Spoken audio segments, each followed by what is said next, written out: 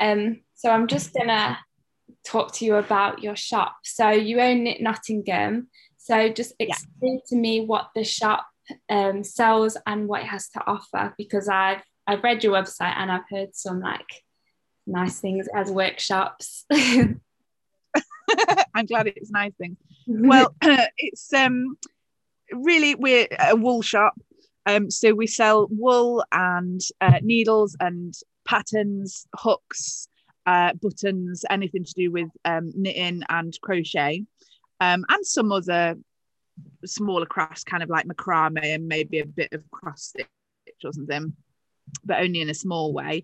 And then we teach workshops which are to do with knitting and crochet, but also spinning and dyeing. And then we have parties in like when real life resumes, and some events, and so like we get speakers in, and we do some coach trips. And then also we've got the social media aspect of it, which is mostly to do with promoting the shop, obviously, but also I take a real sort of feminist stance, and talk a lot about sort of politics, body positivity, ethics, all the good stuff in life. Yeah, I read that you said you're unapologetically political on your website. Does everyone who kind of works in the shop, do their views all align? Is that like important to your brand? And do you have a certain type of consumer, would you say, because of this stance? That's really interesting. So there's like two aspects to that, I guess. There's the like the people that work here, and then there's the customers that we have. So I would say that the people that work here like roughly align. We're just crossing over now. So one of my ladies is leaving. She's going to live on a boat in London, which is like lovely for her. And she's queer and was a social worker, so he's like really kind of lefty liberal and trauma informed, and it was absolutely fantastic to have her and to see her working with customers who I'll come on to.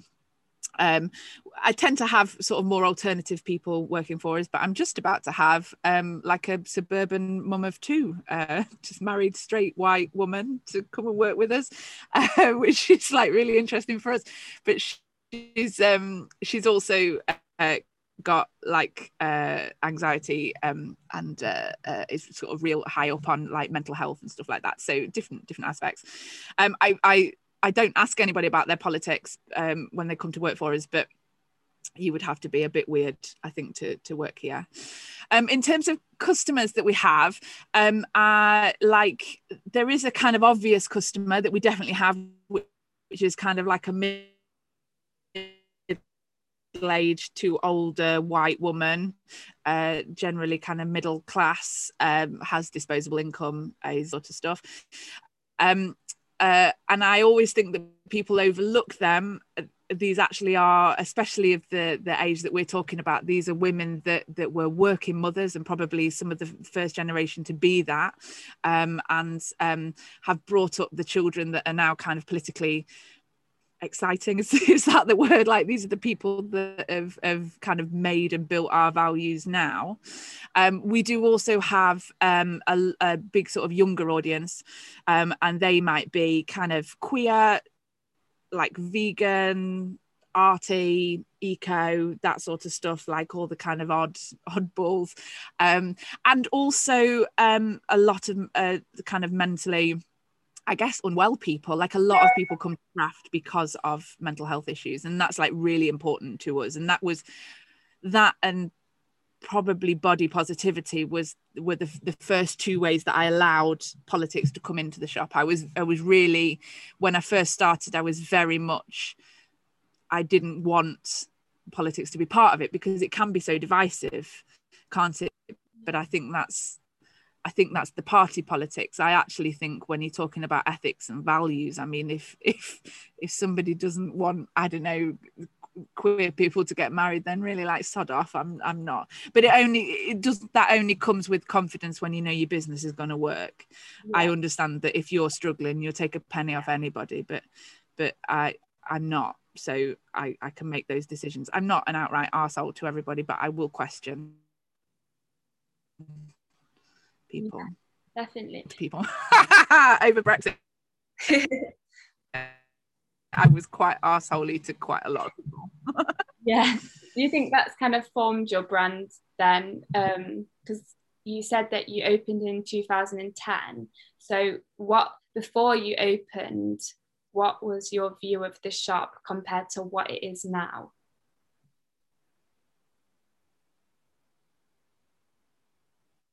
If I'm honest, I didn't.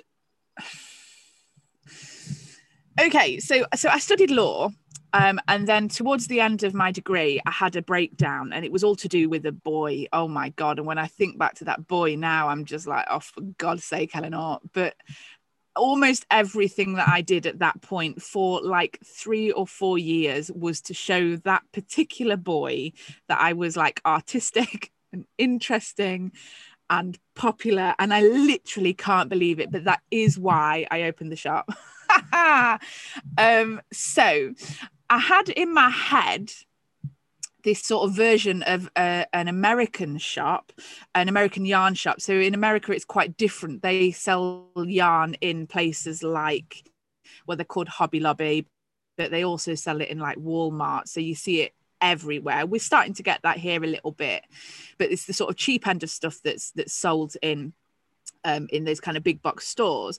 And then the yarn shops are quite posh, and sell quite like local and hand dyed and expensive indie stuff. But that does mean that their profit margins are quite high, and so and not only that, but the space is America is much more spacious than the UK is. So the shops are quite big, and there's like sofas and coffee, and I sort of had that in my head, and also kind of building this like community. But the reality of opening a business in the UK in the middle of a recession, like 2008 and 9 was the kind of crash, and then 2010 was the height of the recession. There were David Cameron, there was austerity, there was riots, and the reality of opening a wool shop on Mansfield Road in Nottingham was not like lush sofas. It was very much scrabbling around to sell the cheapest of the cheap that I could to the people that were in that community. And it is quite different now that we're on Trinity Walk. Mansfield Road was, there were a lot of immigrants. I think in my sort of stretch, certainly, I was the only English shopkeeper on there. People from all over Europe, but also from Jamaica. There was somebody from Turkey, like various places around the world. And we were friendly and enmeshed, and it was like a fabulous thing. And the customers that you saw were very much like, I got the UK customers and my Jamaican next door neighbor got the Jamaican customers, and so the customers were sort of separate, but you would see some intermingling, whereas on this street that I'm in now, I think we're all English. I don't even think there's anybody from like Scotland or anything. Oh no, that's not true. We've got, well, I mean, his English is from Sheffield, but he's very much got a sort of Jamaican heritage. So and actually he moved into my old shop when I moved out, and then he followed me here. He's stalking me. Yeah. Anyway, so what did you ask? You asked if it was an important part of the shop, the politics. Is that what you asked? That was a few questions ago. So it was kind of like from when you was opening the shop back in 2010 to where you are now, is it go as you kind of thought it would go in your head? Obviously it sounds like you've got quite a community of political people with like strong opinions. Did you ever expect that to kind of be how it is now when you opened back in 2010? No. Yeah. No, I mean the answer is no, but I should have expected it. We opened in a recession, mm-hmm. and I opened because I was a woman that needed empowering. Yeah. So I should have expected that it would end up political, but no, I never I never knew that would be part of it, you know. Do you have any idea, because obviously you said you came from a law background, so was you always creative like when you was doing your degree in law? And did you expect, like, did you know how to open a shop, or was this just a crazy idea that came to you? I didn't know how to open a shop. I had no idea how to open a shop. I started knitting at 16 and really got serious about it when I had my breakdown, really, when I was about 19, 20. But we're not a particularly creative family. Perhaps a bit like weird. Like my dad was a big old hippie, but not, it's not like in the family or anything. Like it wasn't a big part of my childhood. But opening a shop, I had no idea how to do it. There was another shop that had it was called Nitty Gritty, who was owned by a woman called Lizzie, who was young as well. When she'd opened, perhaps she was 22 or 23. So she opened this shop on the market, and I got quite friendly with her and I taught some lessons. And I just loved knitting and I loved wool, and I remember looking after her shop on a Saturday once. I took a day off my work to look after her shop for like half the money that I should have got. I was just so excited. And where she would have usually taken about 30 quid, I took 300 quid because I was so excited and I was able to help because I had the knowledge, and I just was excited about selling things to people and like getting people knitting, really. And she could not believe that I'd made this amount of money. And I think it was that sort of put the nail in the coffin, really, because she just wasn't enjoying it. So when she shut down, I was the first person that she told. And I rang a couple of girls that I knew from my knitting club, and just said, like, we've been talking about how we would do this better than Lizzie. I mean, we all loved her, we all supported her, but we knew she wasn't doing very well. And we've been talking about how we'd be doing it differently to her. And I said, like, now is the time, really. So we each put they ended up being three of us. We put £1,000 in each and just did it. And if I'm honest, I really wish I'd have borrowed that money and not had them to deal with, because it was mostly my labor, mostly my brain power, mostly my energy that did it. And I pretty soon bought them out. And it's been me ever since. And the shop's not really changed. Like, it hasn't missed them. Which is a shame, because I love the idea of like cooperation and all that sort of stuff. But actually I can be an arsehole. I've got strong opinions. I'm probably not easy to work with. So what were you asking? Did I know how to open a shop? No, I didn't know how to open a shop. I just rang up some suppliers, and in fact, my main supplier now, King Cole, and I can't remember what they call it, but I'm a sort of like superstar stockist in the Midlands, so they send people to me because I have most of their stuff. My first interaction with the rep on that was an argument, because he told me that I should be doing it differently, and I was like, you can sod off. But we ended up being quite friendly. And then I'm my biggest supplier. Lovely. So yeah. You say you're quite extrovert, then you sound quite extroverted to me, which for me, I'm complete opposite. I'm introvert, but you seem very extrovert, and like you got an opinion, you'll say it. Yeah, do you know, like, life is very, very short. My dad died like 2 years ago, and that just crystallized, I think, everything that I'd started thinking about. Like, life is literally short, and he retired really because of ill health and then died like a couple of years later. And so all of his careful working, and he worked hard for his family, and he saved money, and he did everything right, and he was a vegetarian, and he was thin, and he didn't smoke, and he didn't drink, and he did all of these things right, and he bloody died riddled with cancer. So I just think life is very short. So if you've got something to do or to say, then you must do or say it. However, I really genuinely don't give a shit about what people think about me. Like, and I think that comes from being fat almost all of my life. I've never been acceptable, you know. So like, if I'm not going to be acceptable, I might as well be truthful. That's not to say you can go and be an arsehole with everybody, but you could be more of an arsehole than you think, you know. But I would consider myself to be an introvert, in terms of, you know, that sort of assessment whereby what gives you energy. And actually the thing that gives me energy is really being at home, just like away from people, with my knitting, my cats, maybe my husband, but like that's That's iffy. But I do like people, and I know that I have a talent for engaging with people and inspiring people, and I try and use that. I try and use that because life is really, really, really short. Yeah. Really short. That sounds great. So what would you say to somebody who was wanting to kind of start a business, open a shop, but they don't have that just go for it because life is short sort of mentality? What would you say to them? Oh God. Well, I didn't have it when I started the shop, so I don't think you need to have it. Yeah. But I think if you become successful, you get it. Yeah.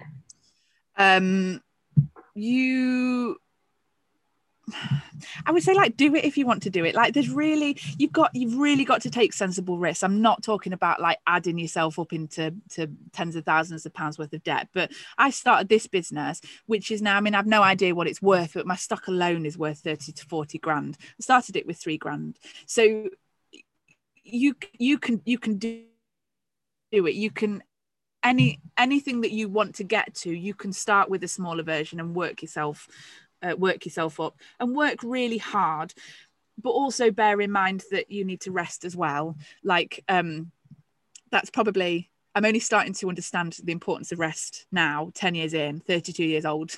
Like that's more like anybody, business or no business or whatever, like rest, allow yourself to rest, because life is short, and like you don't get to, you die at some point and you don't get to take it all with you. So you've got to enjoy the stuff that you're doing at the minute. But that's all the more reason to not just get a job for the sake of getting a job, is it? Like, business is enjoyable, making money is enjoyable, and the empowerment that you can the stuff that you can create by making money is enjoyable. It's so the woman that's leaving me to go off and live on a boat in London is she had just come back from Australia, where her parents had been, and she'd come back to care for her granddad, and she came in asking for a job, and I didn't have a proper job to give her, but I had some hours to give her, like self-employed hours, and she took those on. I think she was still looking for a job, but she took the self-employed hours on, and actually she managed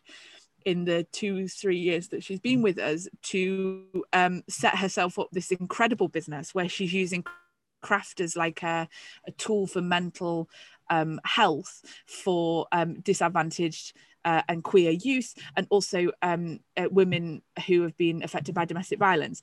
So she's built this like really kind of niche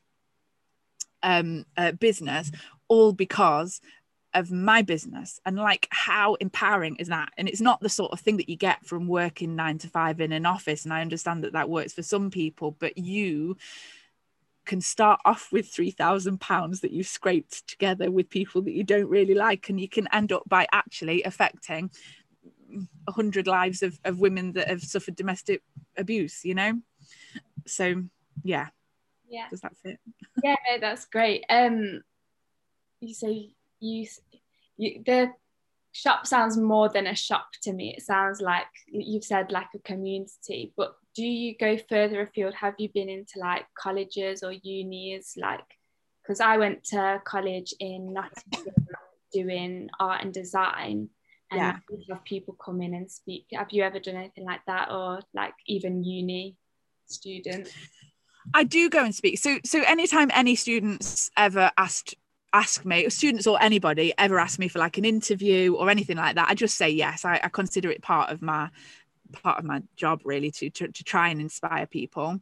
And I have, believe it or not, for 3-4 years running, I went to speak to Nottingham University engineering students about running a business, but I think they found somebody that was perhaps as compelling as me, but like within an engineering sphere, and I haven't heard from them since. But that was quite nice. I do, we have some students from Nottingham College, that art and design, coming in to do like work experience, and I've been a little bit of a part of helping the college try and sort of design that better so that the students are getting the skills that they need, so trying to like show what industry needs. If I'm honest, I don't work very well with organizations because I find them really tiresome. Like, people are slow. People that have proper jobs are slow, and I understand that that's a part of it and that there's process that they've got to go through. But do you know, if I want to do something, I just do something. And because I think I've probably, I mean, it's been a long time since I've had a proper job and I never really had a career, I am not used to being friendly for the sake of being friendly. Like, if somebody's an arsehole, I'm just not interested. Being slow for the sake of being slow, I want to get stuff done. I just want to get stuff done. I mean, I suppose you see that in the text message, like, finally, once we've actually communicated, like, yeah, I want to get it done. Let's get it done. Let's do it. Yeah, no, I love so yes. Well, I mean, it gets it done. It just gets stuff done. Like, life is short, you know. You can fill it full of stuff. Life is short. So yes, I would, and I will, and I have done stuff with people, but if I have to do too much messing around with people I don't like, then I'm not interested.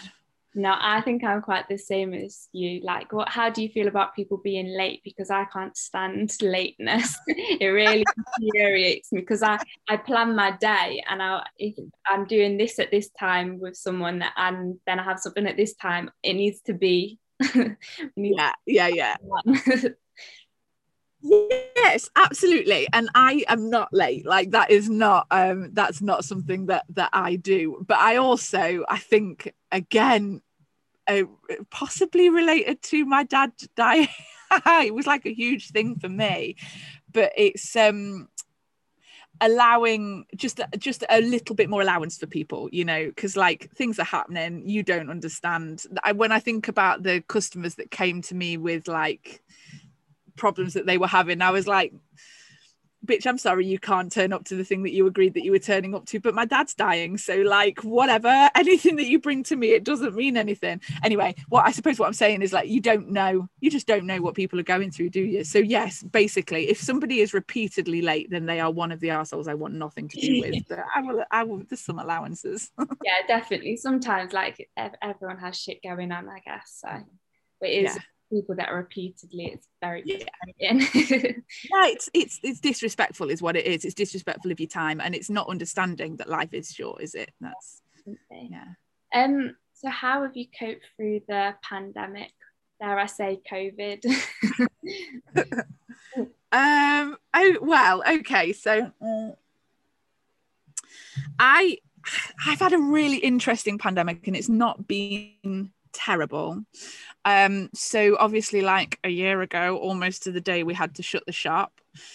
We've had a website for 10 years, so I sort of just pivoted onto the website, but it's not a brilliant website. It wasn't brilliant to begin with, to be honest, and after 10 years, and it's no longer sort of supported.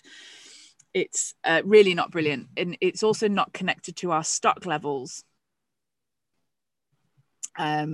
which has been fine in normal times, because we people buy stuff and we might not have it in, but we can order it within a few days.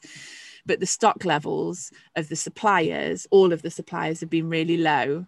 And also, certainly through parts of the pandemic, because they were working differently, they couldn't get stuff out to us. Like, at points it was 3 weeks late, where we would usually get a next day service, we were getting a 3-week service. So that has not been easy. We've had a lot of new customers who don't understand, haven't bothered to read the terms and conditions, of course, because nobody does, about that our stock levels aren't connected. And then if we have to wait 3 weeks, and then possibly at the end of 3 weeks it might not be in stock at like the supplier's end, it's been really difficult to try and communicate that to people.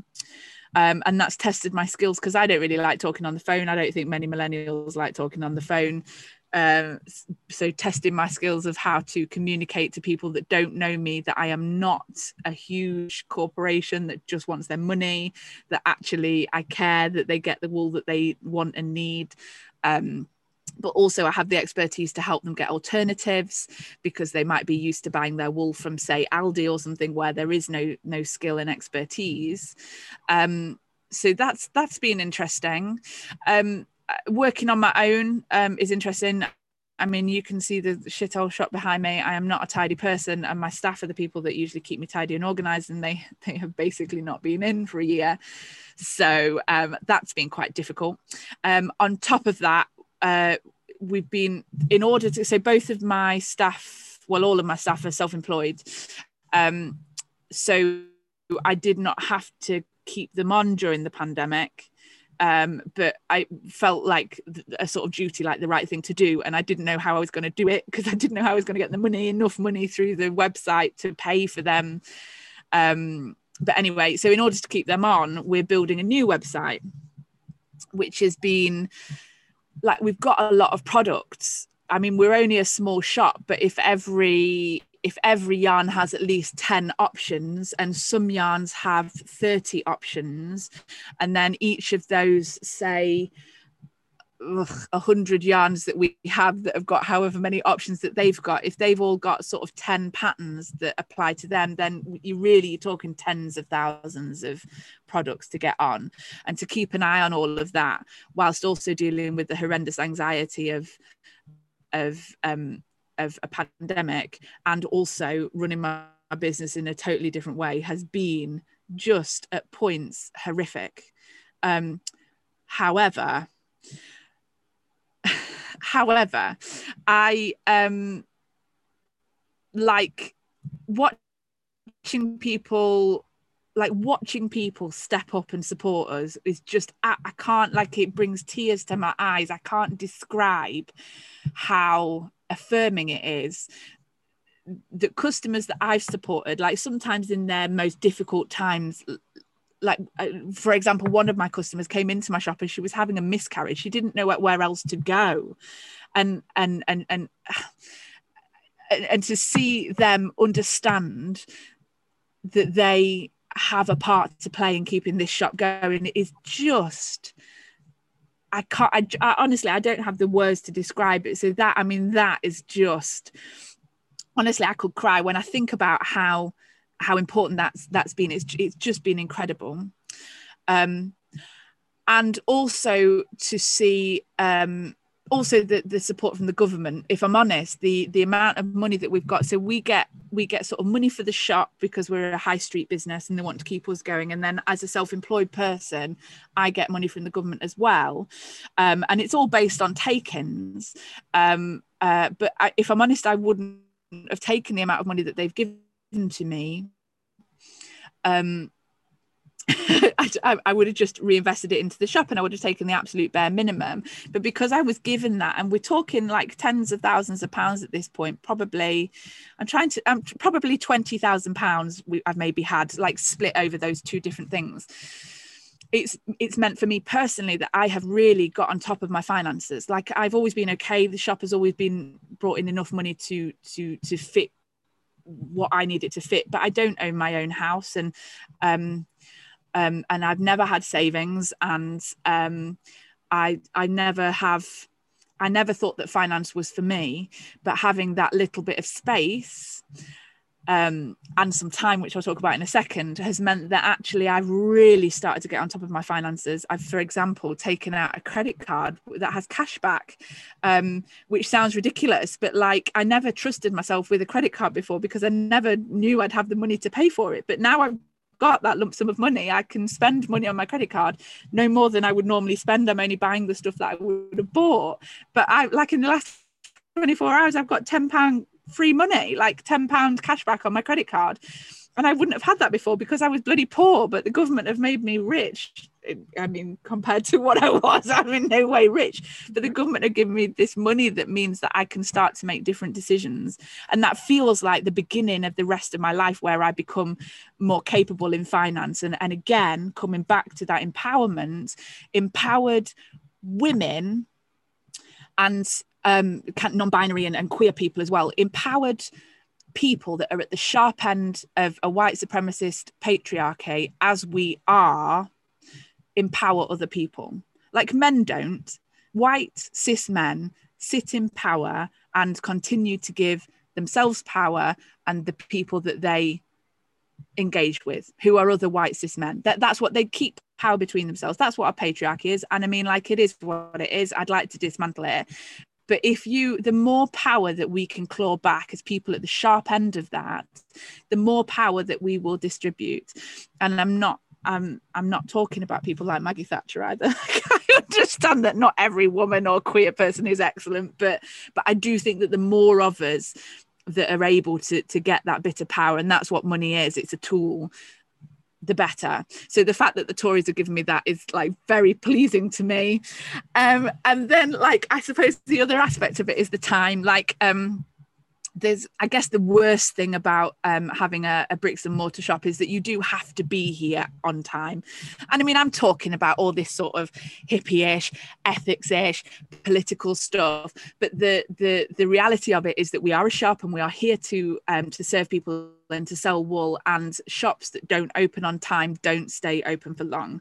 So I am here, and I have been here, and it's been 6 or 7 days for the last decade of my life, which is a third of my life. So not having to be here every single day, taking some days off, taking some afternoons off, coming in late, has been, and honestly taking a weekend because I'm not teaching lessons on every Sunday, has just been incredible for my mental health. Like, I can't describe how it's like night and day how different I feel in my body for taking that rest. I've started reading again. I haven't read for a decade. I haven't been able to concentrate. I haven't had enough space in my brain waves to read a book for a decade. And this year alone, I'm 5-6 books in. Like, it's incredible. So like terrible and brilliant is how I would describe COVID. It sounds like it's been quite a blessing to business.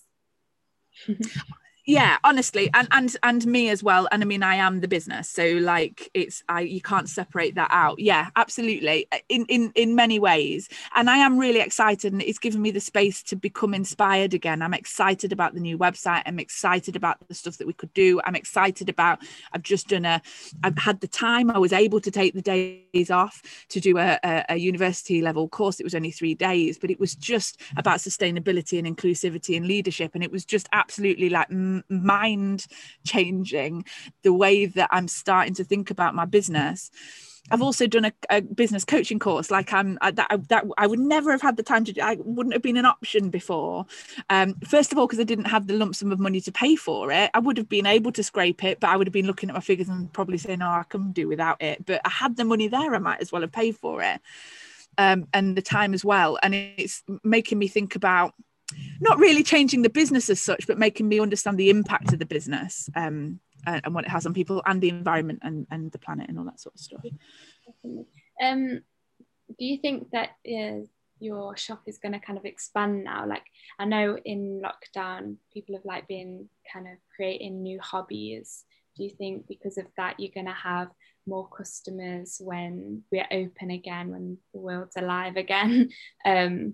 Or do you think it's going to kind of stay the same, or do you think it's just going to expand? And especially with your new online shop, you know, it sounds like to me you've upgraded everything. Well, still in the process of upgrading, I suppose, really, because it's not live yet. Oh my God, still not like a year later. Anyway, if I'm honest, I have no idea. I'm kind of cautious about it. When we reopened during the summer,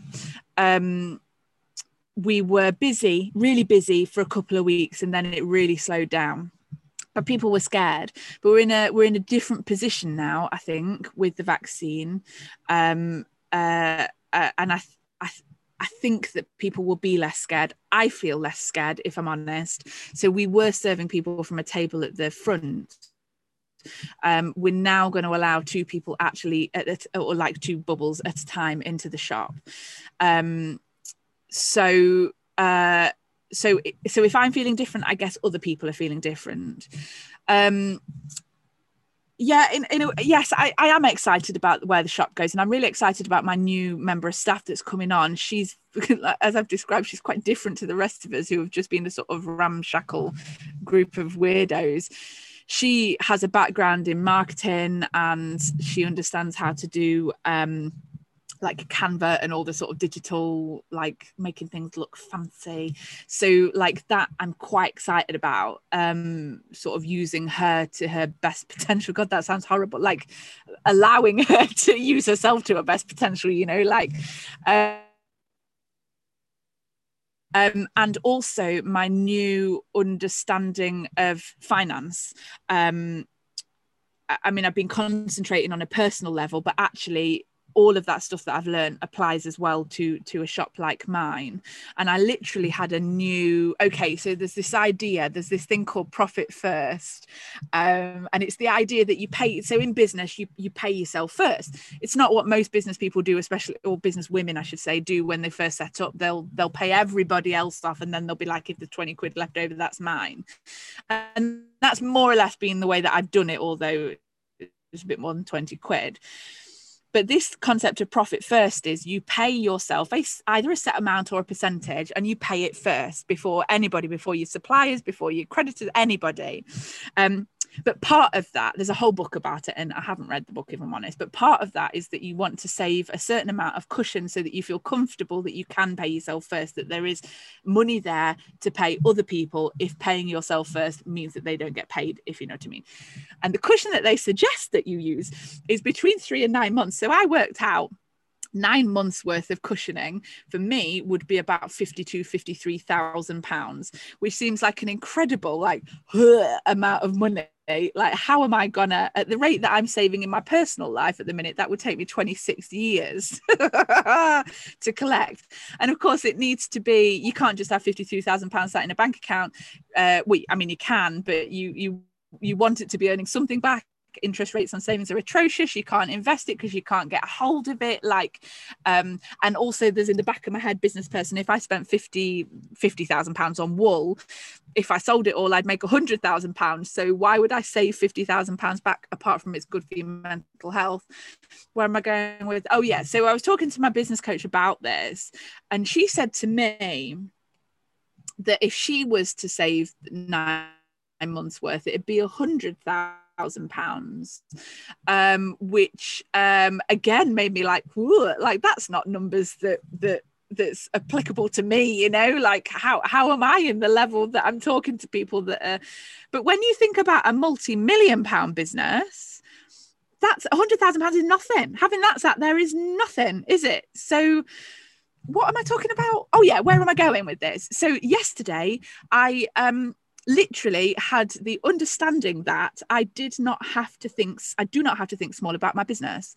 And I'm thinking small by being scared of 52,000 pounds in savings. I'm thinking small, but actually I want to get to having 100,000 pounds in savings because I have a multi-million pound business. But I'll be doing good while I've got my multi-million pound business. I'll be employing good people and helping the earth and empowering people as well. Yeah, not just having millions and billions and sat on it, letting people suffer. No, I'll be spending it. Yeah, that's the point. I will be spending that, you know. It'll be here, there and everywhere. I'll be investing and employing, and you can like, money has got this terrible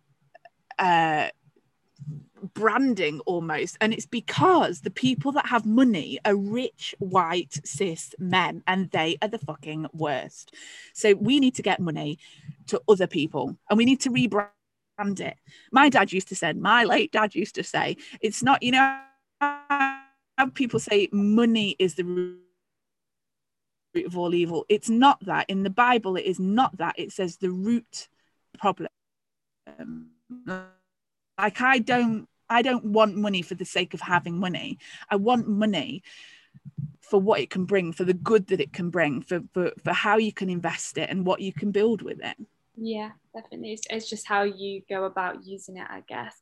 Would you say that you've had, like, your money mindset has grown then, and the way you see money? Because, you know, there's this idea of people that maybe didn't come from so much money, or they've kind of been brought up thinking that money is this evil.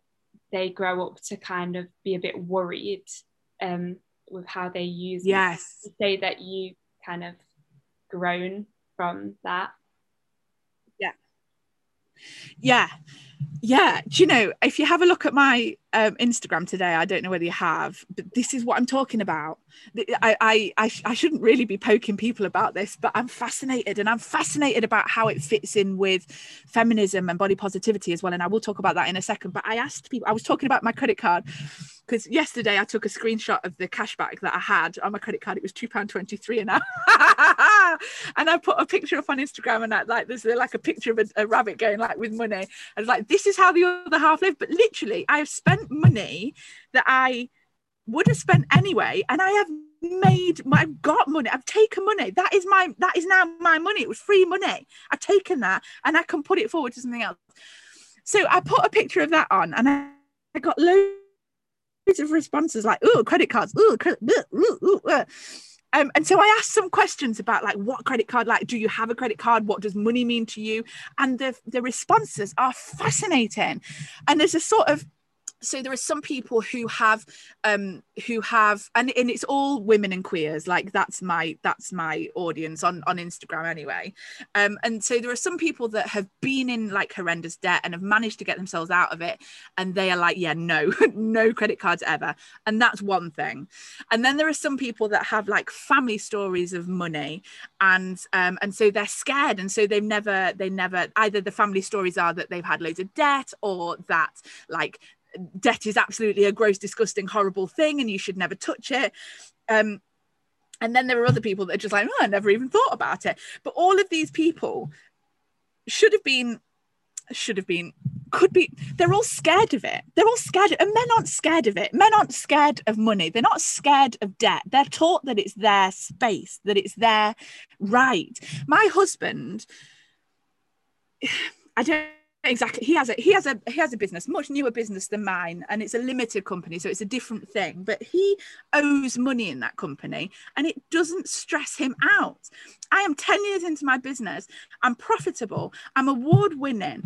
I don't quite employ people, but I have staff working for me, and yet I'm scared of debt. Why? Like, I've got the proof that my business can stand it. I can pay that money back. Of course I can. I paid every bit of everything else back over 10 years.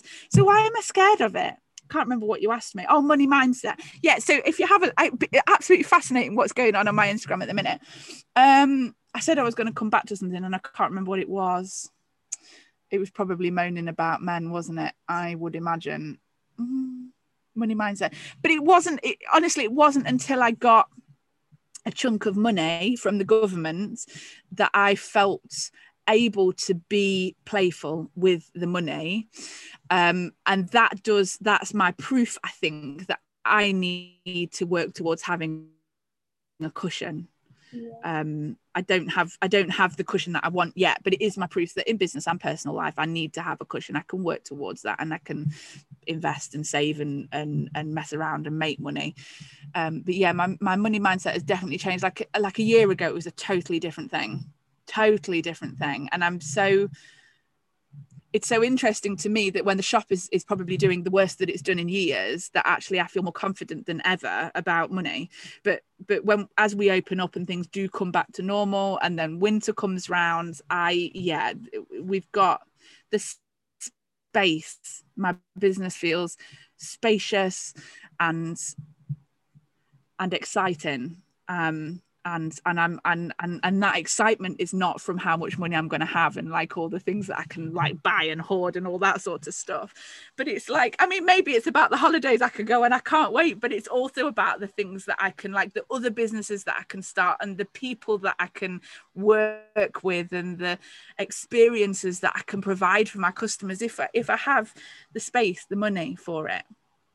I don't know if that answers the question. Yeah, no, it does slightly. I'm gonna check out your Instagram afterwards. I did have a look at it a couple of weeks ago when I emailed you, but I'll give it a follow. But yeah, it sounds super exciting, and that, like, to me it sounds like it's gonna be even more exciting when you open again. It feels like you're gonna just be all upgraded, although I didn't ever know you in like before COVID. So I think that's everything, but I'm gonna put you on the spot and ask you if you have a quote, an empowering quote that just springs to mind that you want to kind of share. Oh my God.